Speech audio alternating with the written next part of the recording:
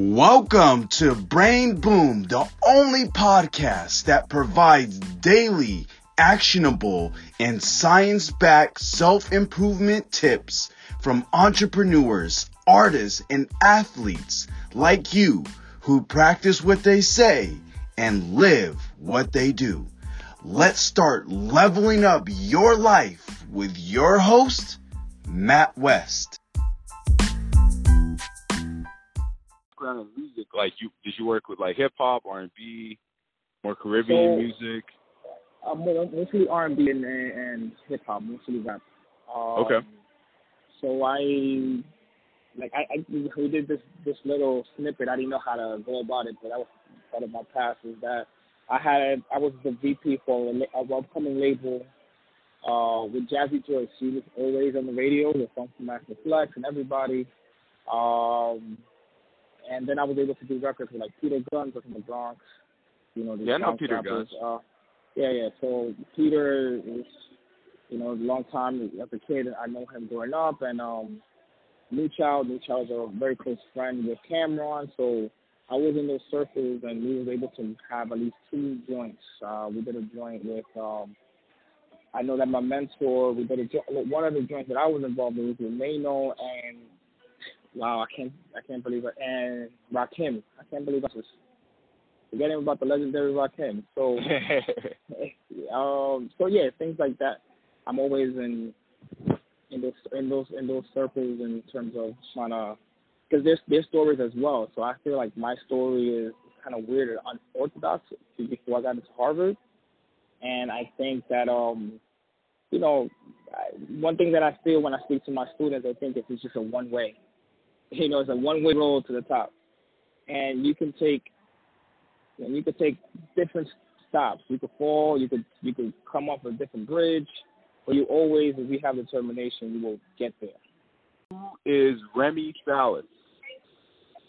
I feel like I'm much more than my career accomplishments. I feel that I am a person that has been just very versatile, an inspiration to my neighborhood, as well as a person that is just always trying to adapt to new challenges and trying to be an example to my community.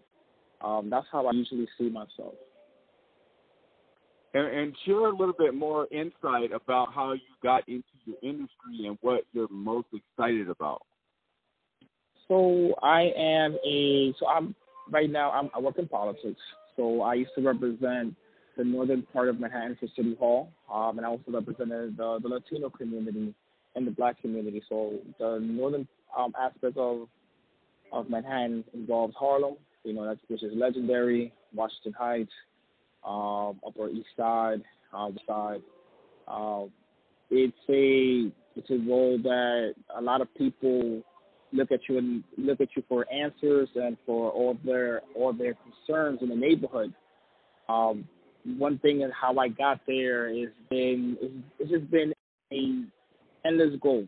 So I went to school in the University of Albany, then I went to school in the University of Oslo in Norway, and then I went to Harvard Kennedy. From there, I never thought I'd be in politics. I kind of just fell into it, and being able to be in the business world prior to politics and when academia allows me to have these 3 careers, which are right now I am the associate vice president for the biggest firm in New York City, which lobbies for nonprofits, and I'm also a professor at City University of New York, and I also have a business venture with my family in terms of making sure that small businesses in the neighborhood can continue to grow with hair salons and things with hair products. I don't know if was. No, that was perfect, and congratulations for all of those accomplishments. That's very impressive. Thank you. So people that want to learn more about you and connect with you, what is the best way to do so? I'm very. People can always connect with me in Instagram.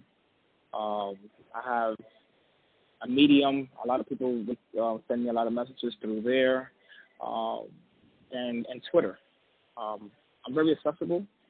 And it's a reason for.